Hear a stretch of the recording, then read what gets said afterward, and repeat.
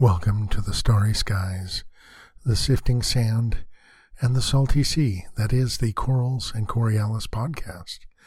In this show, we'll examine how to cruise and travel with commentary, tidbits, and news.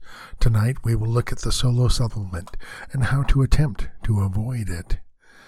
The first rule of solo supplement is don't pay the solo supplement. The second rule of solo supplement is sometimes a solo traveler will have need to pay the solo supplement.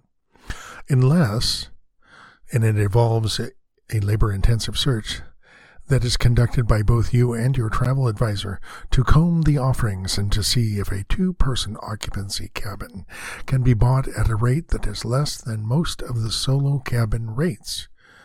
That is the real rule number one. Look for deals, and you will go. The great standout line that caters to the needs of solo cruisers is NCL, which is Norwegian Cruise Line. This line does an exemplary job assisting and providing solo traveler spaces to have studios on board. As our population gets older and there are more single travelers out and about, so solo cabins are already a rare find, and you will have to look for the initial offerings when a new sailing year is announced and pounce on those prime solo cabins while you can. The last statement I have is an app that can be downloaded to help singles to find ideal roommates for any cruise, mycabinmate.com.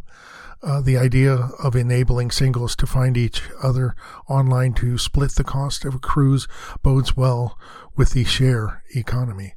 There are many traits and attributes to make up a profile and how and when you want to cruise.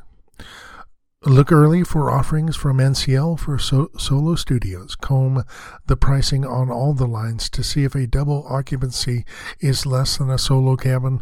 Lastly, try a singles cost share app and see if that can find you the next travel buddy that you could spend some time with. This is Bruce Locksmith, and this is the Corals and Coriolis podcast.